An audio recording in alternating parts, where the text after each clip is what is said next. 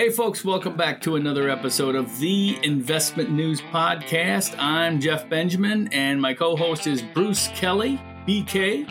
We got a great show for you this week. Michael Kitces. Everybody knows Michael Kitces, the man Michael Kitces leading off. Introduction, correcto. The Nerd's Eye View podcaster, blogger at all. And Ben Harrison of Pershing. He's going to talk to us about what's going on in custody and what's happening at the INSITE conference, or what happened at the INSITE conference. And at Pershing, too. A lot of changes, it sounds like, at Pershing. Yes, sir. And also want to thank our sponsors this week, Broadridge. So right now, we're going to get right into the show. Okay, we've got Michael Kitces, Head of Planning Strategy at Buckingham Strategic Partners and co-founder of the XY Planning Network. Formerly, a year ago, Michael Kitces was the Director of Research at Pinnacle Advisory Group, switched firms in March of 2020. And if you don't know Michael Kitces, you're probably not in the financial planning or wealth management industry. He is a prolific podcaster, blogger, public speaker. He always wears a blue shirt. He's a husband and father, and we're really happy to have you with us here today, Michael. My pleasure. Thank you, guys. Appreciate the opportunity to join. We're going to try and pick your brain on as many things as we can in the time we have with you. I wanted to start out, Michael. I talked to you a week or so ago about niche practices. I know it's a growing area. It seems that you cannot be too fine-tuned when it comes to a niche. What are some of the things you're seeing out there? And is this a requirement now, or is it becoming a requirement to have a niche? I think it is quickly becoming a requirement to have a niche. And to me, well, I guess I should rein that back slightly. I don't think it's becoming a requirement to be a niche. I just don't think you're going to enjoy your practice very much in the future if you don't have one. And I know that's a loaded thing to say, but I look at this just, I'm not making like blanket predictions out of thin air. I just look at pretty much any other established profession. Who does better? The generalist CPA who just handles whatever tax returns or accounting needs that come in, or the one who has a deep specialization in a particular area of corporate tax law who can command $1,000 an hour for specialized advice? Who does better? The generalist attorney on the corner who can do that, that will, that real estate transaction, fix your parking ticket, and the other thing as any generalist can do, or the one who has a deep specialization in divorce law and handles all the high net worth divorces in the area and bills out at $1,000 an hour? Who does better, the neurosurgeon, the orthopedic surgeon, or the general family practitioner?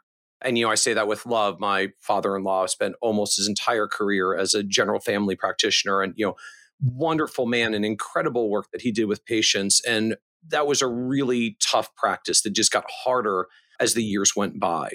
And that phenomenon has been out there in one established profession after another, that there reaches a point where specialization, which is really to me what niching is about. Specialization is what ultimately allows you to A, command higher fees, higher premiums on your expertise, and B, differentiates you from all the other people that don't have that level of expertise. And that's been writ large in pretty much every established professional services domain out there. We're maybe a little bit late in having it come for us as financial advisors, but here we are. It's happening live in real time. Well, what do you think about? Tell us about how it's happening, though. Is this like the next evolution of the financial planning profession? Yeah, it sort of is, and it isn't. So on the one hand, we've spent the better part of the past 20 years in what I call the evolution from products to advice. So I started out as a financial advisor 21 years ago now. It said financial advisor on my business card, but my job was to sell variable universal life insurance. I worked for a large life insurance company, and I was there to sell a life insurance product. And a lot of advisors that started 20 plus years ago, either we started out selling insurance and annuities, or we started selling mutual funds, but we were in a world of selling products. And our value and our differentiation was dictated by the quality of the products that the company gave us to sell, which meant if you wanted to have a lot of success, you would affiliate with a very high quality company that had very good products available for sale.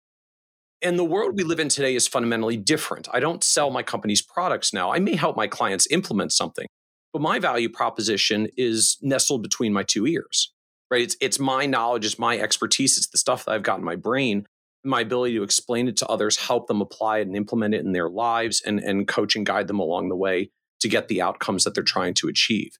And in that domain, we're all making that shift. But what it actually means is we used to at least differentiate ourselves by the quality of our company's products and services. Now we're increasingly in an advice domain that is product agnostic, right? We've all got these giant open architecture platforms where I can implement pretty much anything for any client, which means all the things that we used to differentiate on are going away because everyone's got access to everything.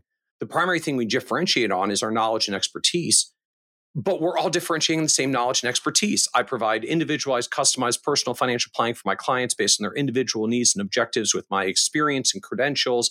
And we put all the same things on our websites, and clients can't tell us apart.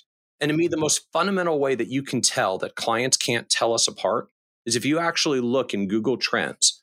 The number one search for a financial advisor related search is financial advisor near me. Now, on the one hand, for a lot of us, that's like, that's a big clients niche. like, Yeah. clients, on the one hand, like clients like Who's the local relationships. closest? I'm like, yeah. So your niche is your zip code. Like what that really means is your primary differentiator is your zip code, and that you happen to be the only one within like 5 square miles of your client who happens to do what you do. And But do you see any broader distinctions kind of emerging? You're a guy who watches these things and has these fascinating observations. Are you seeing any breakdown in these segments of niches and the like? Well, absolutely. So what that means when you think about it that way is when I look at most of the advice firms that have grown over the past 20 years, almost all of them grew in one of 3 types of niches. Either A, some of them actually had sort of real bona fide niches. And a lot of really big successful firms have niches that we don't even necessarily realize because they don't talk about, but it is how they started. Allworth, Hanson McLean started out with a niche of PG&E and other energy company employees. Sullivan, Briette, Spiros and Blaney, SBSB. That was very common in the old brokerage model, right? You would get in there and you'd have... Well, it's always been an effective way to market, right? Like people went after corporate executives or executives from a particular company. They went after niches of professions. Doctors was a massive niche for the industry for many, many years. Dentists, right? So some of us built practices on, frankly, what were niches then and would still be niches now.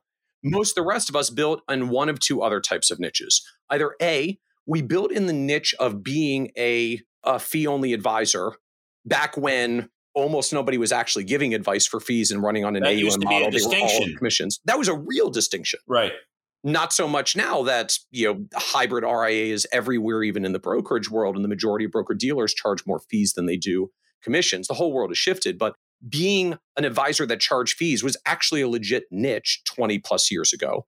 And zip code was a niche because you could legitimately say like, yeah, there's a bunch of other air quotes financial advisors in the area, but they're all here to sell you products and insurance and investments and the other stuff.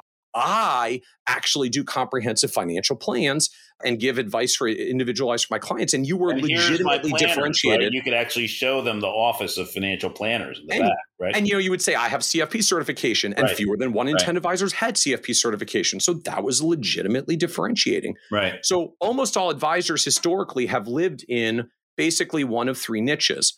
I charge fees when everyone else charges commissions. I'm niched by my zip code, or I'm niched by, we'll call like a bona fide niche. And the fundamental problem is that the first 2 are going away, right? The whole industry is moving from products to advice and from commissions to fees. So the fee differentiator isn't working. The zip code-based differentiation is breaking down both because more advisors everywhere are in the advice business. So, it used to be you and 9 salespeople in the area, and now all 10 of you are providing advice. On top of that, consumers have now figured out after the pandemic, they can go on the internet and find the best advisor in the country, regardless of their zip code. So zip code differentiation is breaking down further. And the only one that's left is the niche of actually focusing in the niches. We built in all these different types of niches in the past, but the niche around fees and the niche around zip code, like not to say those are bad things, but they just don't differentiate the way they did before. And not all consumers are even seeking advisors by that criteria anymore because they've got new and different ways to look. Yeah, that makes perfect sense. Michael, well, first of all, I've decided I'm going to start a financial planning firm and name it Financial Advisors Near Me. so that I show up on all those Google searches. Dominate that. Absolutely. Have 5 stars near me wherever you are. Someone. So there's so many advisor review sites getting started. Someone who's listening to this, just go grab that right now and go for it. So the other thing, you mentioned fees as a differentiator. I know you talk a lot about fees, and I know the XY Planning Network was based on moving beyond AUM fees. Is that correct? Is that safe to say? Correct. So when we started XY Planning Network back in 2014, we started it primarily on the basis of what we then called the monthly retainer model. Now a lot of people are calling the monthly subscription model, but we started specifically on the basis of saying, putting in the context of the conversation at the time, everyone was making the comment, well, there's no way to serve next generation clients profitably because we charge a percentage of assets under management. They don't have a lot of assets to manage. A percentage of a small number is a small number. Therefore, it's not economical to service younger clients. To which we said, candidly, like that's BS. You're only struggling with serving next generation clients because you're viewing them through an asset lens instead of viewing them through an advice lens. If you view them through an advice lens, do they need advice?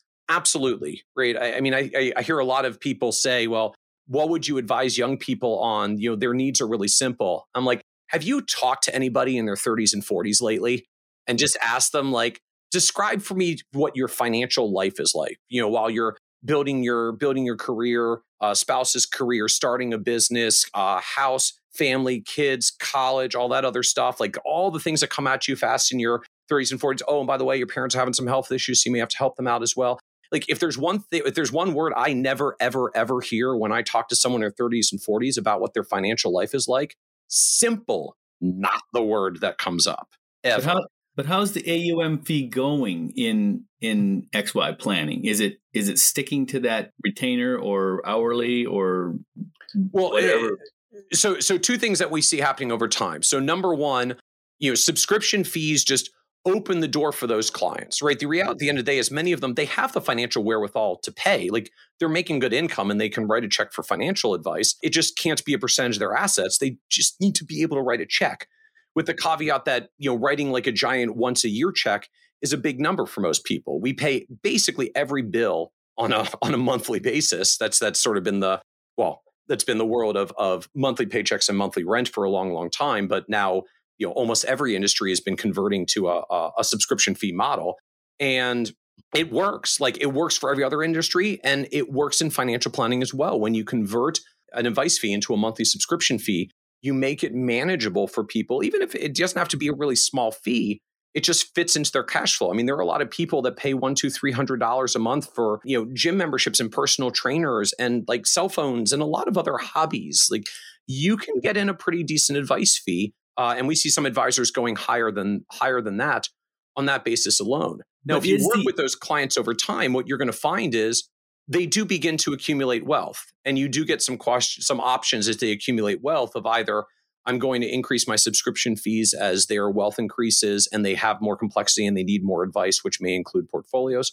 Or what we do see for some members in XY Planning Network is, and then they start adding in an AUM component for the clients who are now building assets. Now, it tends to be a lower AUM fee than what a lot of other advisors charge because they've got a healthy upfront advice fee that's actually really meant to cover the entire advice relationship. It's not a loss leader to get the assets. It's actually a profitable advice offering, but they may still end out layering in some AUM fee on the side for the clients that want help with their portfolios as well, for just sort of the narrow sleeve of actually helping clients with their investment management. And so we do see AUM fees tend to be lower in XYPN than the general advisor base. What I'm getting at is, do you see a trend industry-wide away from AUM fees? Because that was the migration to get away from commissions.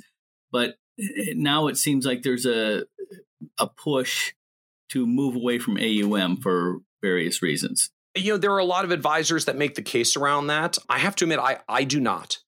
I don't make the case around that. And I say that as, the one that both founded XY Planning Network to do this. And I mean, we have almost 1,500 advisors now at XYPN built around monthly subscriptions. And a few years ago, we founded a company called Advice Pay, which literally does payment processing for these fees. We may do $100 million in financial planning fees that run across AdvicePay this year as just advice businesses very rapidly ramping up of advisors charging fees.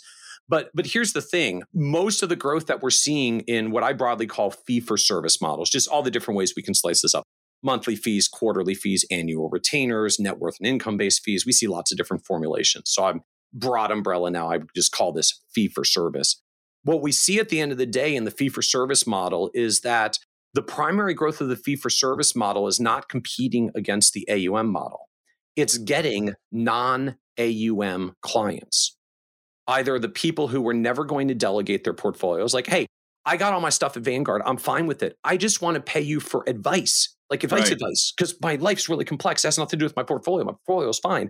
I got complexity issues. I'm dealing with, growing a business, and I'm getting divorced, and I want to start another business, and I got to deal with my kids, and I got cash flow issues, and we may have a liquidity event in our business. Like all this different stuff's coming at them. There could be a lot of money, a lot of financial complexity at stake. But they're like, yeah, my portfolio is cool. It's at Vanguard. I don't need help with that. Like I'm fine. I need help with all this other stuff. So what we're seeing is the growth of fee for service is really happening with non-AUM clients. So people that have income and wealth and complexity challenges, but just not necessarily portfolio needs. Maybe they don't want to delegate because they're cool with some Vanguard or robo-advisor or self-directed solution.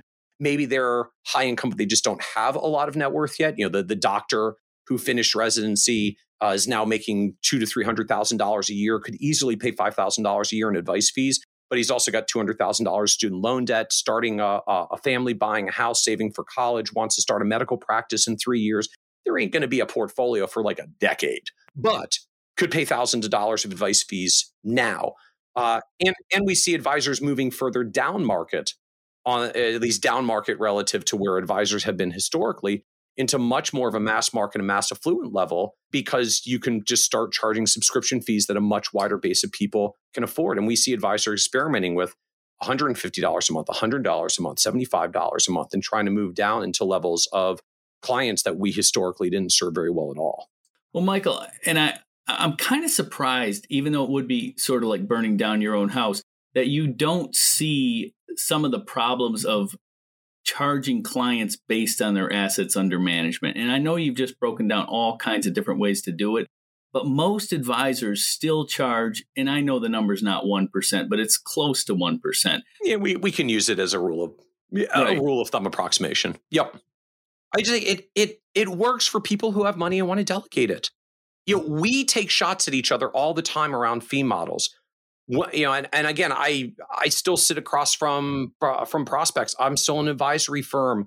I've done this for a long time. I don't, the only people I don't hear complaining about AUM fees are the people who pay them. They're fine with it. They're not complaining. It's just, it's well aligned. It's psychologically comforting. When they're doing well, we're doing well. When they are hurting, we're hurting. I remember sitting across from client conversations in 2008, 2009, and having someone say, our portfolio is down a lot. That probably means like your firm must be hurting a little too. I'm like, well, yeah. I mean, we're doing okay, but this hits our revenue and profits pretty significantly as well. And he said, you know what? Good. Like I'm glad that you're feeling a little pain along with me. It makes me feel like we're in this together. Who likes the 1% is the private equity funds who are buying all the RIAs, Michael. Oh, yeah. Yeah. I mean, at the end of the day, if you want an indication of how strong the model is, the people with giant pools of money think this model is so incredibly strong. They're bidding up the valuations in the middle of what were supposed to be robo-advisors taking us down.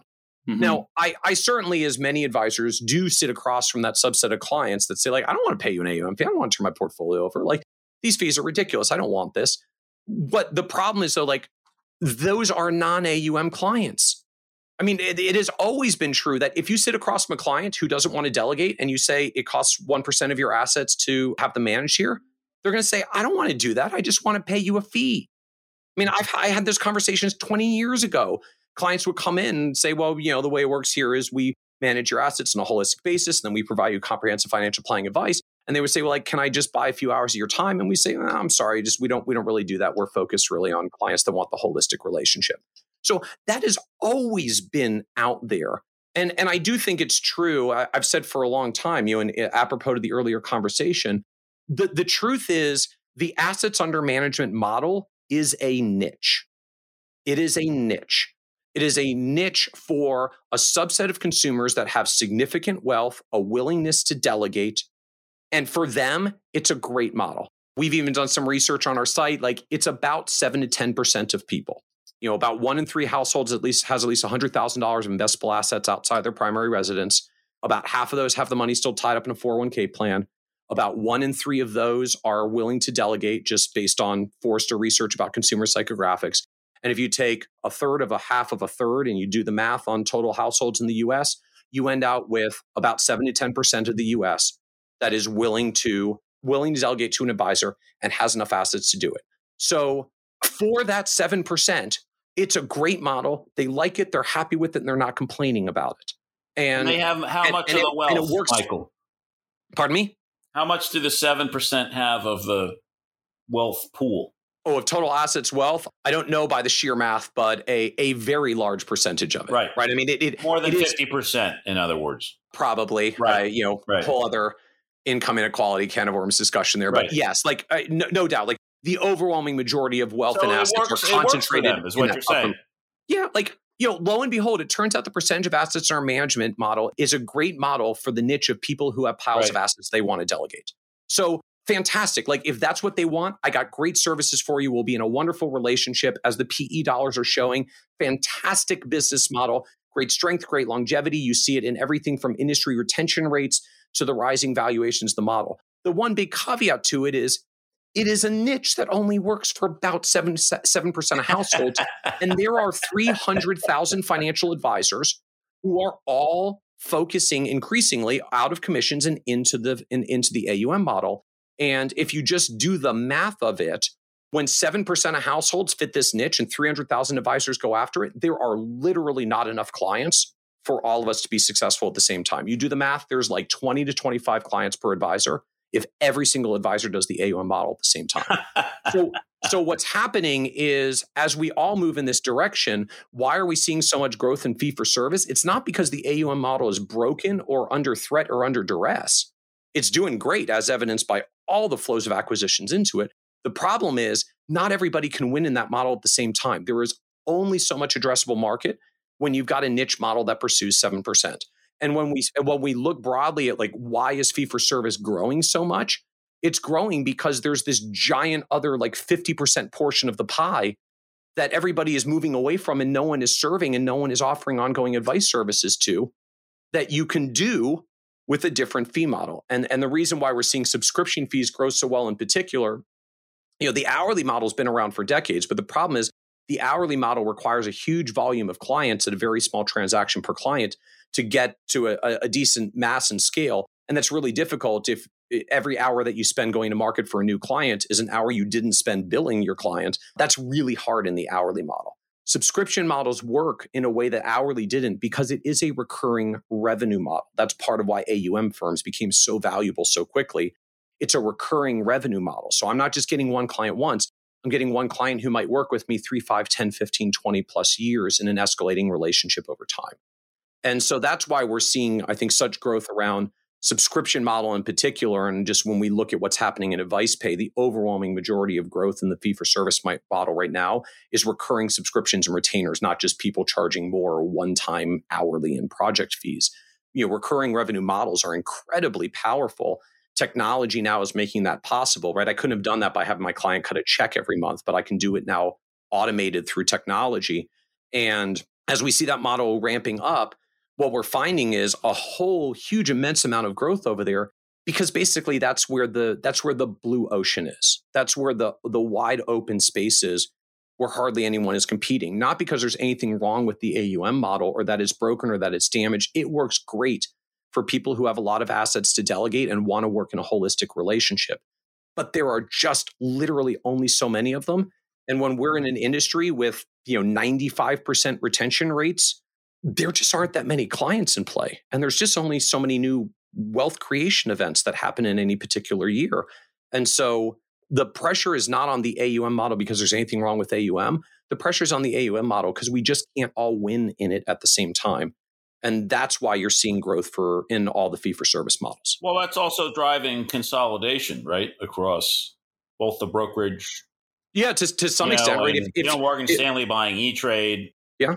If we're all going after the same pool of clients, then what it quickly comes down to is my organic growth rates are going to get really slow because there just aren't that many unattached clients left in play. So how do I grow? Either A, I just literally acquire firms and grow inorganically, or B, I acquire opportunities to generate new lead flow, which is why we're seeing everything from, Morgan Stanley bought E-Trade to get at the corporate services department that services all the retirement plans with the executives with stock comp plans, because that's a big wealth creation opportunity to bring business in. You see, Tiffin Group saying they're going to spend $100 million acquiring financial media sites to drive lead gen. You see Zoe Financial raising $10 million to provide lead generation services. All of this is driven around the fact that clients are getting scarcer. It's just, there aren't that many left who don't already have an advisor 20 plus years into this movement towards the AUM model. So nothing negative about the model, but we just can't all win at it simultaneously. So for any individual advisor, the question becomes, how are you going to be better than the competition to win more than your share? How are you going to be different than your competition to win more than your share? Or are you just going to, go sail in bluer oceans that aren't so bloody red with competition? And so we're seeing some of all of that, right? Rise of niches, firms reinvesting in their value proposition to be better, and all of this explosive growth in the fee for service models to serve non-AUM clients that aren't getting served today. Hey, something else we're seeing, Michael, is Bitcoin. I saw a rudimentary survey that you did on Twitter a week or so ago, and he's got to watch out a little for Twitter polls, but it's interesting just to get fun. Come on, it's fun to get a gut impulse of what's going on. They're random. They're so rando, Whenever I see you kind of poking your nose around somewhere interesting, I perk up, and I know you and I already talked about this, but tell us a little bit about what you found and why are you looking at this? I mean, where do you see Bitcoin fitting into the wealth management space? So the piece that makes me interested in the Bitcoin realm, I candidly is just, when I think about this from the advisor's end, we get nervous if our clients buy a little bit too much in stocks that it can go down 30 or 40% in a really nasty bear market. And then we talk about cryptocurrencies that can go down, have gone down 70 or 80%, and conceivably can go down more. We don't have a lot of track record to know quite how volatile that can be. And so to me, even aside from just all of the discussion around, is crypto the future or not? Is it going to stand up as an independent asset class or not? Even that dynamic aside, there's just a sheer level of volatility dynamic around to what extent are we even willing to get on this ride with our clients, because we do put some serious liability on the table the moment that we're actually making recommendations on it. And so in that context, it wasn't a surprise to me that when we did the poll and looked out there, what we found was very, very few advisors that are actually actively recommending it in their portfolios. Fewer than 10% of advisors were recommending crypto in their portfolios. And I think some of those actually weren't recommending cryptocurrency. They were recommending like blockchain ETFs, and blockchain is really a separate thing from actual crypto. But what we did see was, the overwhelming majority of advisors are essentially facilitating clients or saying, you can do it with your outside dollars. I'm not ready to recommend it yet, because I'm not ready to take on the liability if this thing blows up, because it's so volatile. But there is the number of advisors that were actively dissuading clients is only about a quarter of them, which is not a trivial number. But I think if I'd done that survey 2 or 3 years ago and said, how many advisors are actively dissuading clients from making allocations into cryptocurrency, I would have seen the overwhelming majority of advisors saying they're like actively trying to talk clients out of it. And I can see a shift here where we're not ready to invest it maybe because of the volatility, but we're not dissuading them the way that we were before. We're just kind of letting clients say, you want to do that? Like, do it with your own money. Let me know how it turns out. And then you see platforms like, Tyrone Ross's On-Ramp cropping up to say, hey, well, at least we'll build some of the integrations to get that data into your portfolio accounting and performance reporting system so you can track it for your clients. Right. Hey, you mentioned talking to clients. You're all over the place. You're a brand. It's like talking to you it's like we're talking to IBM right now or something. So Well, do you work with clients? Yeah, I love your blog, Nerd's Eye View, by the way, Michael. I really enjoy it. I mean, are you actually working with clients? I saw someone ask that question to Josh Brown a few years ago, and he didn't respond real positive to that. We're not suggesting you're not working, Michael, but are you working as a financial planner? So I'm not taking clients directly at this point. When I made the transition from Pinnacle to Buckingham last year, I did not bring clients with me. Part of that was just, I spent a long time with Pinnacle trying to help them build the firm. It was an ensemble firm. Clients were clients of the firm. And I just wasn't even interested in trying to take clients away. It was a very amicable split. We just decided to go different directions. So when I went to Buckingham, I did not bring clients with me, and I'm not actively taking clients on at Buckingham. So I still get pulled into the occasional complex prospect situation where someone's got questions and we're trying to figure out how to navigate particularly messy situations. But at this point, for just my career and where I am, candidly, at the end of the day, like I'm more excited by all the building and the research and the work that we can do in the planning world than ongoing client relationships. And truthfully for me, like that was a challenge for me even 10 years ago, that I know for some advisors, just, they enjoy the ongoing dynamics and interacting with clients in that ongoing relationship. And just for me, I had a point fairly early on of kind of the same clients having the same conversations over and over again. And some advisors are really good at that.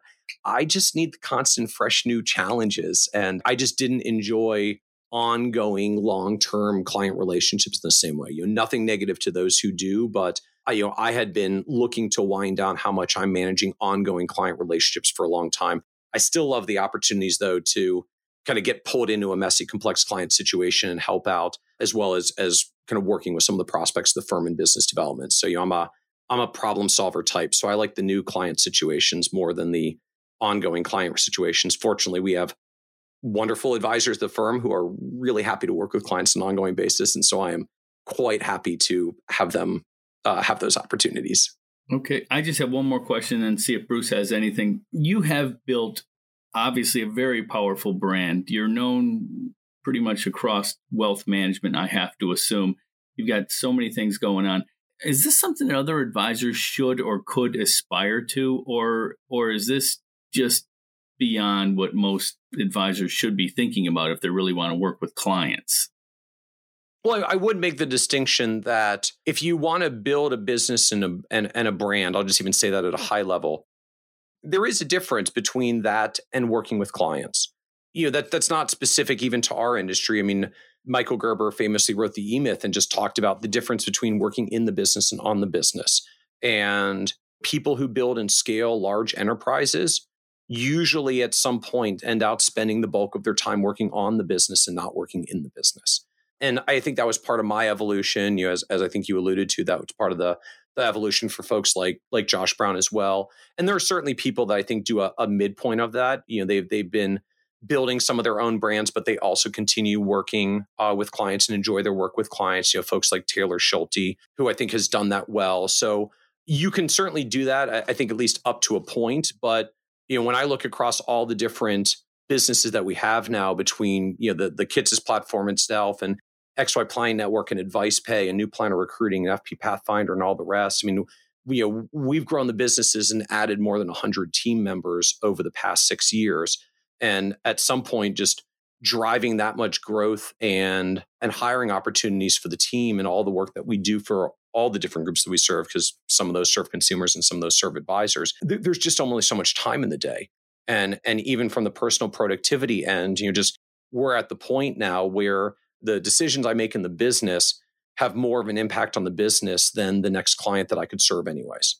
And so part of it is just the nature of what happens if you're one of those people that's just kind of wired to grow larger businesses and enterprises. Is at some point you have to reassess where your own time is spent that has the biggest impact on the business. And when I look out at the folks that have built some of the biggest and largest advisory firms in the country, the truth is almost none of them are working and servicing clients directly anymore. And the few that do usually just retain a small handful of clients, just so they can remember what it's like to sit across from a client. You don't want to lose touch of that. That's the same reason I like to sit in on some prospect meetings and messy client meetings. But virtually all of them at some point find that just the biggest way to help your own business is to work on the business and not do as much work in the business. And that naturally gravitates you out of client-facing roles if you really want to build an enterprise.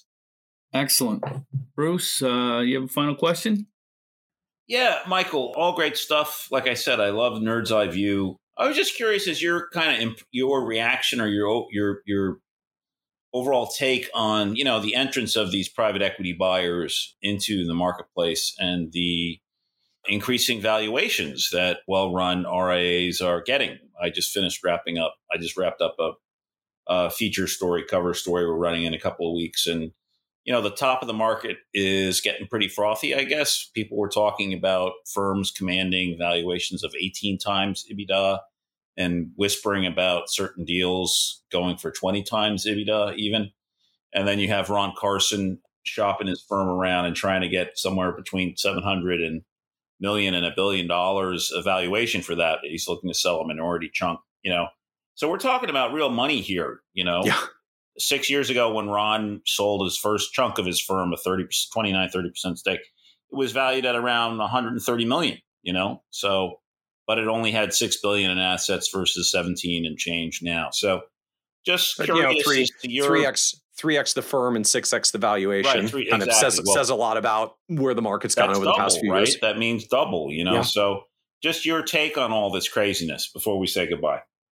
Or is it crazy? Is it fair to characterize it as crazy?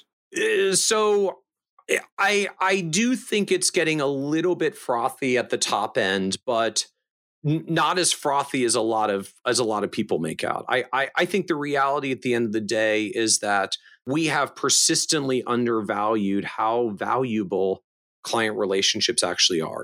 I'd written about this even on the blog years ago. In fact, I'd written a whole article before the PE firms came in of just here's how a PE firm would probably look at an advisory firm. I'd actually written it back when, the VC firms were investing into the robo-advisors and people were saying, why on earth would you put that much money into a robo-advisor at that valuation? And the answer really came down to because the lifetime value of a single client is just absolutely immense. If I take, the proverbial $1 million client at a 1% advisory fee, so, $10,000 a year to make the math nice and round and easy. If I'm running a healthy profit margin of say 25, 30%, I can make $3,000 of profit on that client. Now, what we saw in the recent McKinsey Price Metric study, average advisory firm is running a retention rate of almost 95%. Top firms we've seen even in your investment news ensemble practice studies are often doing 97, 98% retention rates. Right. So if I'm getting a 97% retention rate, I have a 3% attrition rate. If I have a 3% attrition rate, that means on average, I only lose a client. A client will stay on average for more than 30 years. Just that's the math of a 3% attrition rate. And so if I'm going to have a client that's going to stay for 30 plus years and the annual profit on that client is $3,000, my lifetime value in profits for a single client is $100,000, right? Just $3,000 a year times 33 years. Right. Now we can get fancy with this around it's going to go up for growth rates in the markets minus client withdrawals plus client additions adjusted for some discount rates. So we can get a little fancier on the math, but you're still going to come up with it's a really, really big number. That's a sweet number. It's a sweet number. Now, at the end of the day, if you want to actually earn that, you do have to work your backside off for the next 30 years, right? So I don't want to diminish how much work you have to do over 30 darn years just to earn that fee. So many of these guys, like a Ron Carson, like you were saying, was selling, 30, 40 years ago, Ron was selling insurance, out of the trunk of his car. This is the fundamental or whatever. He's put the work in. This is the fundamental difference between recurring revenue models and not recurring revenue models, right? In the old days, if I sold that $1 million client an upfront A share for probably got a couple of breakpoints at that point, but maybe I'm getting 2 or 3% upfront. I can take that $1 million client and make $20,000 or $30,000 once, or I can take that $1 million client and turn it into $100,000 of lifetime client value. Right. And so, yes, recurring revenue models are really that much more valuable than transactional models. And so first, we just saw that writ large. That's why AUM firms have grown so much and commission-based firms have struggled. That's why AUM firms were already getting higher valuations than commission-based firms. But now what you're seeing is, external dollars coming in saying, yeah, I think y'all still don't actually understand how valuable your own client relationships are. So if you're going to undervalue your client relationships, we're gonna value up the math for you and get this to a better number. Now, at some point, just when we look at public markets in the aggregate, I mean, a lot of financial services doesn't trade at a PE ratio much above 20x. So, I get a little bit nervous when I'm seeing like private deals happen at these whisper numbers like 16x to 18x, because at the end of the day, if you're buying it, you're usually hoping to find someone to sell it to for a slightly higher valuation. And there just ain't much room left. Even if you're going to IPO at the end, it's hard to actually get much of a valuation pop from there. But to have seen firms as they grow and get more stable and really hit those enterprise levels at scale at $2, $3, $5 billion, where you've got a sizable enterprise with tens of millions of revenue and enough employees to really have a lasting enterprise beyond you. The fact that these have been growing from 6 to 8 times earnings to 10x to 11x to 12x to 13x to 14x, I'm not that dramatically surprised. Like, these really are incredibly valuable enterprises that we build. And I think just we don't give enough credits to, yes, there's a lot of work for the next 30 years to earn that fee, but client relationships are incredibly valuable. And again, that's why you're seeing so much activity around client acquisition platforms as well, because once you recognize that relationship could be worth $100,000 accumulated profits over the next 30 years, then we get back to other conversations like, so explain to me again why you only spend 2% of your revenue on marketing when clients are that valuable. And right. The firms that get that are raising capital, reinvesting for growth and acquiring, and the ones who aren't. All right, that's great. All right. Thank you, Michael. Thanks for taking your time and helping us out here. My pleasure. My pleasure. Hope it's helpful food for thought. We appreciate it. Absolutely. The financial industry runs on Broadridge. We provide the infrastructure that powers the trades, communications, and insights you rely on every day. As a global fintech, we deliver the next-gen solutions that promote resilience, digitization, and greater success, so you can run your business with confidence. What you do next matters most. We can help. Broadridge. Ready for next. Okay, folks, now we have Ben Harrison, co-head of Wealth Solutions at Pershing. He's here to talk to us about what's going on in the custody space generally, a few changes there at Pershing related to his responsibilities. And we're going to hear about the recently wrapped up Pershing INSITE conference, which was virtual this year after I think being canceled altogether in 2020. Ben, welcome to the podcast. How you doing? I'm great. Thanks for having me, Jeff. Thanks for being here. Let's start with this, your role there as co-head of Wealth Solutions. Talked about the merger of the custody space and the clearing or something. What was that about?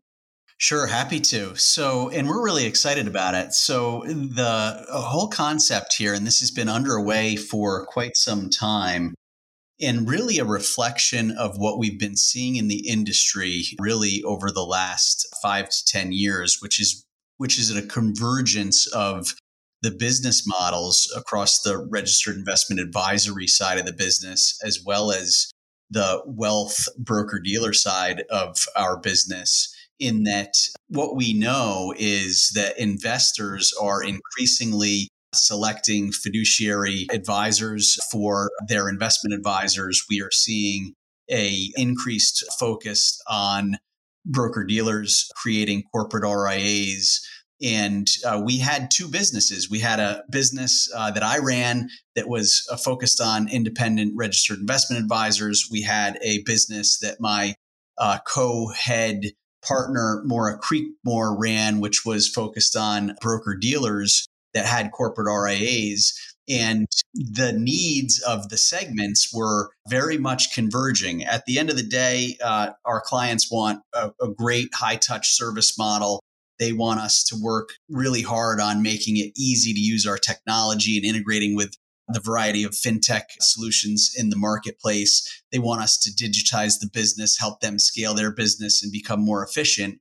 And by combining our efforts, our human capital, our technology, and our resources in one common ability to serve the wealth segment really is a reflection of us serving our clients' needs rather than our own business unit legal entity structures. So we think it makes a lot of sense in the marketplace, and we're excited about it. When did that change take place? And what does it look like to RIAs?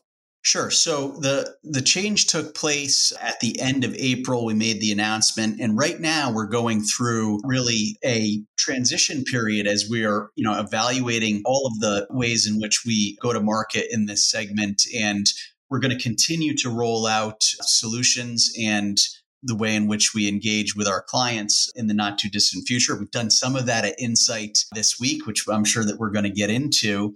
But what it really means is a very laser focus on the registered investment advisor and wealth broker-dealer segment at Pershing. It's moving our legacy advisor solutions business that I ran into the core of Pershing as we go forward, and just allowing us to have a very clear focus on the areas in which we want to grow and invest in our business. It's interesting, when we took the opportunity to think about this reorganization, the first thing that we did is we wanted to be clear this was not an exercise around cost containment or efficiency from the standpoint of Pershing wants to have less resources towards this and earn more money. It was really client experience driven. And we had a few guiding principles that were really important to us. The first was do no harm. So those advisors and broker dealers that have a great relationship with their service team and the way in which they're served today, we don't want to upset that. But we do want to improve upon it and expand upon the way in which we serve firms. So, we're excited about it and more to come. How much of this, these changes, and just as an aside, there's nothing wrong with Pershing doing something to make a little bit more money. Nobody's going to judge you for that. But how much of this was driven by the consolidation of TD and Schwab looking like it's going to be a force to be reckoned with once they get it all together in the custody space? Yeah, we've been well along with this thinking for quite some time. So it's not a response to anything that we're seeing in the marketplace. It's really more of a response and a recognition that we have seen this great evolution occur really in the wealth ecosystem towards an advisory model. If you think about it, 10, 15 years ago, there was a wide gap between the nomenclature and the way in which a advisor that was affiliated with a broker dealer would operate in the marketplace versus an independent RIA. That has considerably gotten much narrower in terms of the difference. And at the end of the day, a holistic goal-based financial plan supported by an advisor is very much the same in many ways in an independent RIA as it is in a corporate RIA, at least in terms of the tools and technology and services required to implement that goal. So this was very much a reflection of what we saw in the industry and an opportunity for us to differentiate ourselves as a provider of services that could really solve the needs for growing wealth management firms that had complexity in their businesses. Okay. Let's talk a little bit about INSITE. You guys had to scrap your conference last year, as I understand it, and you went to the virtual conference this year, just wrapped up, 3 days. How do you feel like that went? I'm sure you were, if not intimately involved, you were paying attention to what was going on over the 3 days. Give it some kind of a grade, if you will. Break it down for us. Yeah, we're really pleased. And, you're right, Jeff, the pandemic last year, we just didn't have enough time to really put forward the production that we would hold ourselves, the bar to measure ourselves against to do INSITE last year. So we decided to forego it. But we knew that this year we wanted to do INSITE, whether it was going to be in person or virtual. It became very clear early in the planning stages that it was going to need to be virtual. And the way in which we're really thinking about this is, and I'll give you a little bit of the metrics behind the conference. Normally, we have about 2,000 attendees at our conference. This year, we had close to 3,000 registered for the event. So it's actually expanded our opportunity to get our content out in the ecosystem and for advisors as well as so many other participants in this wealth space to engage with our content. I loved the content this year. I thought the agenda was extraordinarily strong. And as I think about the future, I believe that much like everything else that we're thinking about in our work lives, this concept of hybrid, I would imagine that events like INSITE will now need to morph to have a in-person element, and we're all clamoring for that. We all want to be back in person, right. Great networking, et cetera.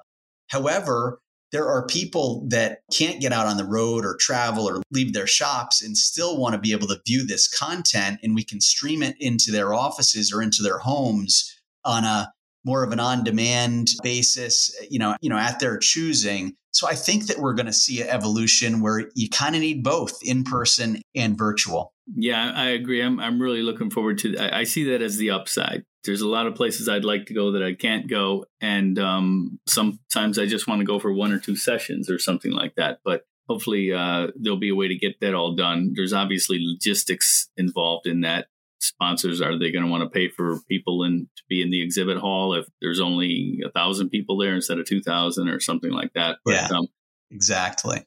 Bruce, do you have anything for Ben? Yeah. Hey, Ben. I'm just curious, you work with hundreds of broker dealers, right? 1,000 for 100, 800 or whatever. I forget exactly what it was. But, so many people have pushed their support services to work from home. And whenever you talk to big firms about that, they always like to say, oh, seamless, and all this stuff. But I just don't think that, if you have a big network of brokers and thousands of brokers and financial advisors out there, in regions all across the country, and then you have all your people working from home, it must not be or 50% or 70% of your staff working from home. I just don't think it could be as easy, from like a compliance perspective or oversight, or trading, right, or execution, like you guys are. That's your bread and butter. How is that all shaking out from your point of view, and how does that affect the financial advisor? Do you think advisors are going to be cool if I'm a big broker dealer network and I tell all my or most of my support staff to just keep working from home? Or are they going to, so I can trim my real estate expenses? Or do people need to be back in the office? What are you hearing? That is the $1 million question, Bruce. And look, I don't have $1 million for you, Mr. Harrison.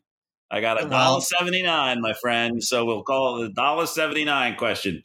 Yeah, well, I will take that question for $1.79 as well, because it's something that you guys at Pershing must be trying to help as much as you can, because that's what you get paid for, right? That's what you do as an ultra back office, for these IBDs and RIAs. So you must be steeped in this conundrum facing the industry right now.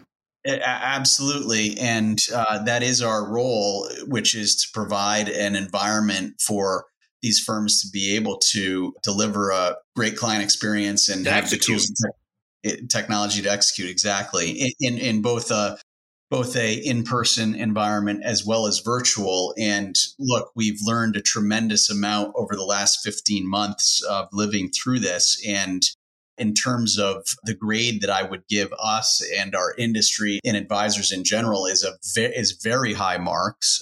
We've seen our business be extraordinarily resilient. We've seen very strong growth in terms of net new assets to our platform and growth of account volume at record levels and an influx of business. We've seen very strong risk management controls in a extraordinarily volatile marketplace over the last year plus. And if you think about it, the world has evolved, and this was a great experiment to, this was resiliency testing real time. But if you think about the old world, back to your compliance question, we're not printing out blotters anymore, and people are, signing off on hard copies. Everything that we have designed. What have been some of the key areas, though, where there has been problems? I mean, it seems like, with the trading issues with GameStop and everything, right? That was more of a classic day trading issue than, everyone piling into a stock at 929.59 or whatever on a Monday morning or Tuesday morning than like a compliance and oversight issue. Yeah, that's fair. I mean, I think that generally in our businesses, we've seen strong resiliency and very much firms on our platform, as well as we have been able to operate in a very consistent manner, BAU type of manner. I think that as we think about the future of work, and we're going through this right now at BNY Mellon Pershing, we intend to embrace a hybrid environment, and we don't think that being at home 5 days a week, fully virtual, is the right balance for our employees, for our clients, or for the industry in general. But we also don't believe that probably going back to a 5-day in the office type of environment is what the world is going to look like. So we believe that we've proven that we can maintain a high quality of service for our clients, that we can have strong risk management controls. And, cyber is a big concern these days, but we feel very confident in that risk management capability. But we think a hybrid environment is the way of the future. And frankly, for advisors, it really gives the ability for them to engage with clients in a virtual first type of manner, but also get out and begin to start seeing their clients again as well. So it's created flexibility. It's created an ability to scale the business and not have as big a footprint of real estate as you mentioned. So it is the workplace of the future is more of a hybrid environment. Okay, thanks. Hey, Ben, I already alluded to or mentioned the Schwab TD combination, turning what was the big four custodians into the big three, which Pershing is still very much a part of. What is custody looking like? What's kind of the evolution? Obviously, something as big as Schwab TD has to cause Pershing to feel like they need to make some adjustments, right? Yeah, I mean, we love our position. I mean, I think that what custody looks like is, Jeff, as you know, there is a tremendous amount of really capital coming into the registered investment advisory and wealth management space.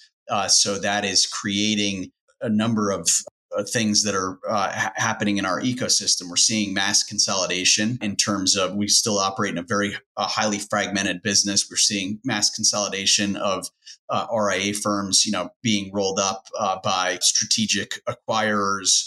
We're seeing a inflow of really sophisticated fintech solutions so firms can achieve scale and efficiency and an elevated client experience. And that's expanding the service set that a wealth management client is going to want access to. Wealth clients want more than just investments. They have expanded their need for integrated solutions such as banking and all of the other areas of planning and tax advice, and you name it. We've seen firms expand their service offering to end clients. So that's putting more on the custodian in order to deliver beyond just custody.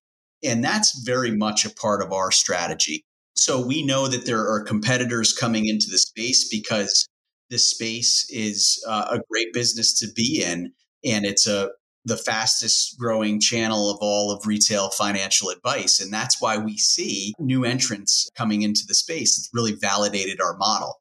What we're doing at BNY Mellon Pershing is we have a very strong foundation in being a top three custodian, as well as the number one clearing provider in the marketplace for broker dealers. And our wealth business serves independent RIAs, corporate RIAs, broker dealers, and trust companies. And we're really positioning our business to be the custodial platform of choice, but also then building on top of that additional capabilities, such as the managed account multi-custodial platform that we announced that we're building at INSITE. We have robust integration capabilities that we announced our next generation integration portal that we are bringing to the marketplace at INSITE. So it's about going beyond just core custody and really delivering high impact solutions that can help firms scale, achieve efficiency, and improve their operating margins. So we're going to continue down that path. To be fair, core custody isn't enough anymore, is it? I mean, you have to provide all these practice management services and banking and everything else, don't you? Well, Otherwise, the RIAs are, right? They're moving in that direction too, to being comprehensive wealth management. Right, but the RIAs, they want much more from a custodian these days. Yes. Yeah, absolutely. They got to drive up that firm valuation. I mean, geez. The expectation, we're all held to a higher standard around expectations of service, of technology, of consultative support and advice. So absolutely, that is paramount these days. And that's why we really believe we're positioned well, because this is the only business that we're in. We're a B2B provider. We power financial institutions and really want to be viewed as the most trusted and strategic provider for wealth management firms. Well, what about that unique position of being the only B2B of the major custodians? Do you feel like that's something you're leveraging enough there at Pershing? We do. There's tremendous alignment in the relationships that we have with firms on our platform. We only grow when they grow. Our strategic vision is always led by an intermediary being the tip of the spear. And that's how we're going to build our business. Think about our technology, think about our workflows and the way in which we power our platform. And as we see firms in this evolution from practice to business to now emerging enterprises, there's no other firm in the marketplace that has as deep and broad a set of capabilities as BNY Mellon Pershing does to be able to support multi-business line, multi-location wealth enterprises. And in order to do that, we also need to do that for the smaller practices. And we have that capability to do that. But as you scale, you're really never going to be able to outgrow the capabilities that we have on our platform. Yeah, I definitely want to ask you about smaller practices, but first I want to ask you, we just had Michael Kitces on as the guest prior to you, and he has pushed for this for a while. We didn't talk about it in our conversation just now, but he has talked about custodians charging RIAs a fee. How has that got any potential of gaining traction? Well, we had Michael at our conference as well, and he's always got terrific insight. I mean, I think that what we're going to start to see is there is going to be a pendulum swing in terms of the way in which the economics are going to work in the wealth management custodial ecosystem. So for a long time, we've been saying that has been ripe for disruption. And much of the way in which a registered investment advisor pays for services is the clients really pay the freight in terms of whether it be custodial fees or cash balances or other ways in which custodians make money on the platform.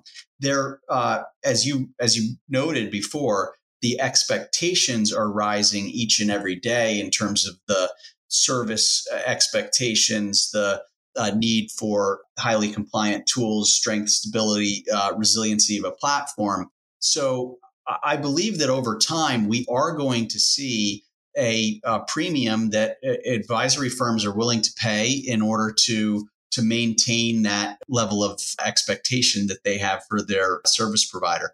I don't know if we're there yet, but if Michael keeps talking about it, maybe we'll get there. Yeah, that's something definitely worth watching. It seems like one of those things that might take a while to get there, though. What about this? You mentioned smaller RIAs, or maybe I mentioned it and assumed you mentioned it. But when the Schwab TD thing was first announced more than a year ago, there was a lot of talk about fallout, smaller RIAs not being welcome at Schwab. I don't know how much of that is just noise or what, but obviously smaller RIAs are going to be less profitable for a custodian. because custodians do make money off the RIAs. That's why they give them all that stuff for free. What is Pershing's kind of position in terms of rolling out the welcome mat to RIAs that are, not multi-billion-dollar firms? Yeah, sure. So one of the things that we did in terms of evolving our strategy is last year we expanded our addressable market. We typically had a minimum of $250 million because we focused on the larger RIA and really created a category of our own serving those complex firms. But we have all of the scale and resources to serve a wider audience of registered investment advisors. So we moved our minimum down to 100 million. So we work with SEC registered RIAs. And we believe that's important because in order to be a key provider, you really need to have an offering across the continuum. And at Pershing, we have historically served practices very effectively via our broker-dealer clients. And so we made a strategic decision to move in that direction. It has been beneficial. We've, as I mentioned, we have seen strong growth on our platform in terms of new assets coming on, both from our existing clients from an organic growth perspective, as well as new clients. I think, as you know, and I know, Jeff, it takes time.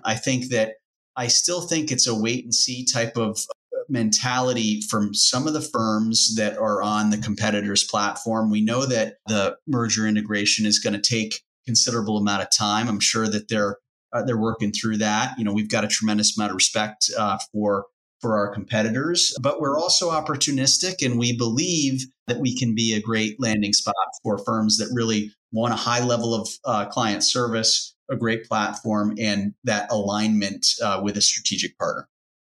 Okay, I just have one more question, then I'll pass it over to Bruce. But this is an open-ended question, so I apologize in advance. What are some of the challenges that you see right now facing the wealth management space from your perspective there at Pershing? Yeah, so there's a tremendous amount of opportunity in this space right now.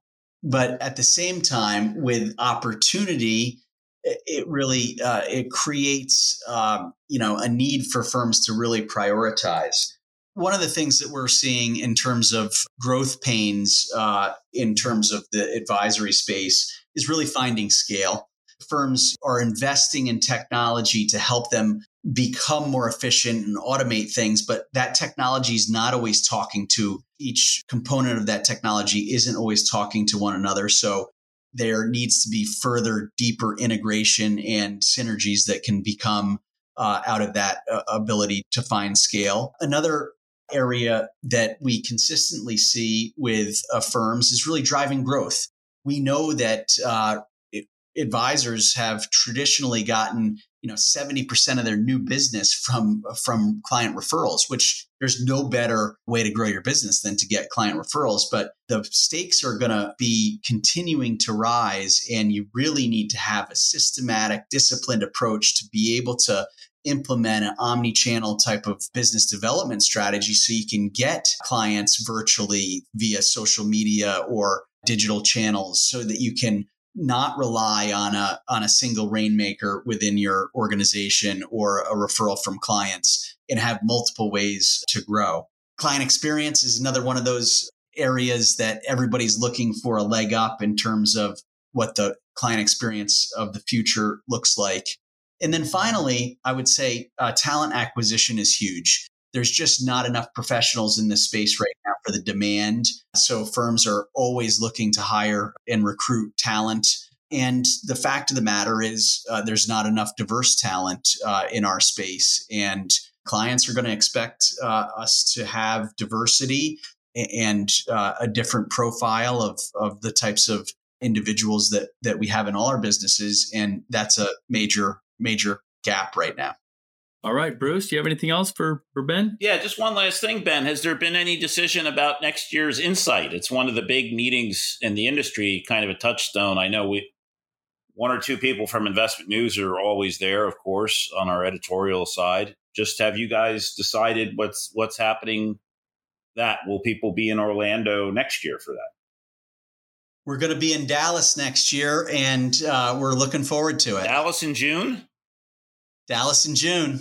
All right. Make sure to buy me an ice cream cone with $1.79 that you got. The marketplace has gone to more of a business casual environment. We don't wear ties as much in this business anymore, so it might be a little humid, but I think we'll find a way to get through. All right. Well, that sounds good. Great to be with you guys. Yep. Thanks so much. Thanks for being here, Ben. Hey, Jeff, that was another great episode of the Investment News podcast. If it's Monday, that means there's a new episode of the podcast for our listeners. We want to thank our sponsor, Broadridge Financial Solutions. It's a big global company that does all kinds of financial services stuff, from proxy statements to annual reports and other kinds of brokerage services. We want to thank our guests, Michael Kitces of Buckingham Strategic Wealth and Ben Harrison from Pershing. We also want to thank Stephen Lamb, our spectacular producer. You can find the podcast on investmentnews.com, of course, as well as Apple, Spotify, Google Play, Stitcher. Leave us a review on Apple, please. Follow us on Spotify. You can reach out to Jeff Benjamin at Benji Ryder on Twitter, and me, I'm at BD News Guy. Stay tuned, because we'll be talking to you next week.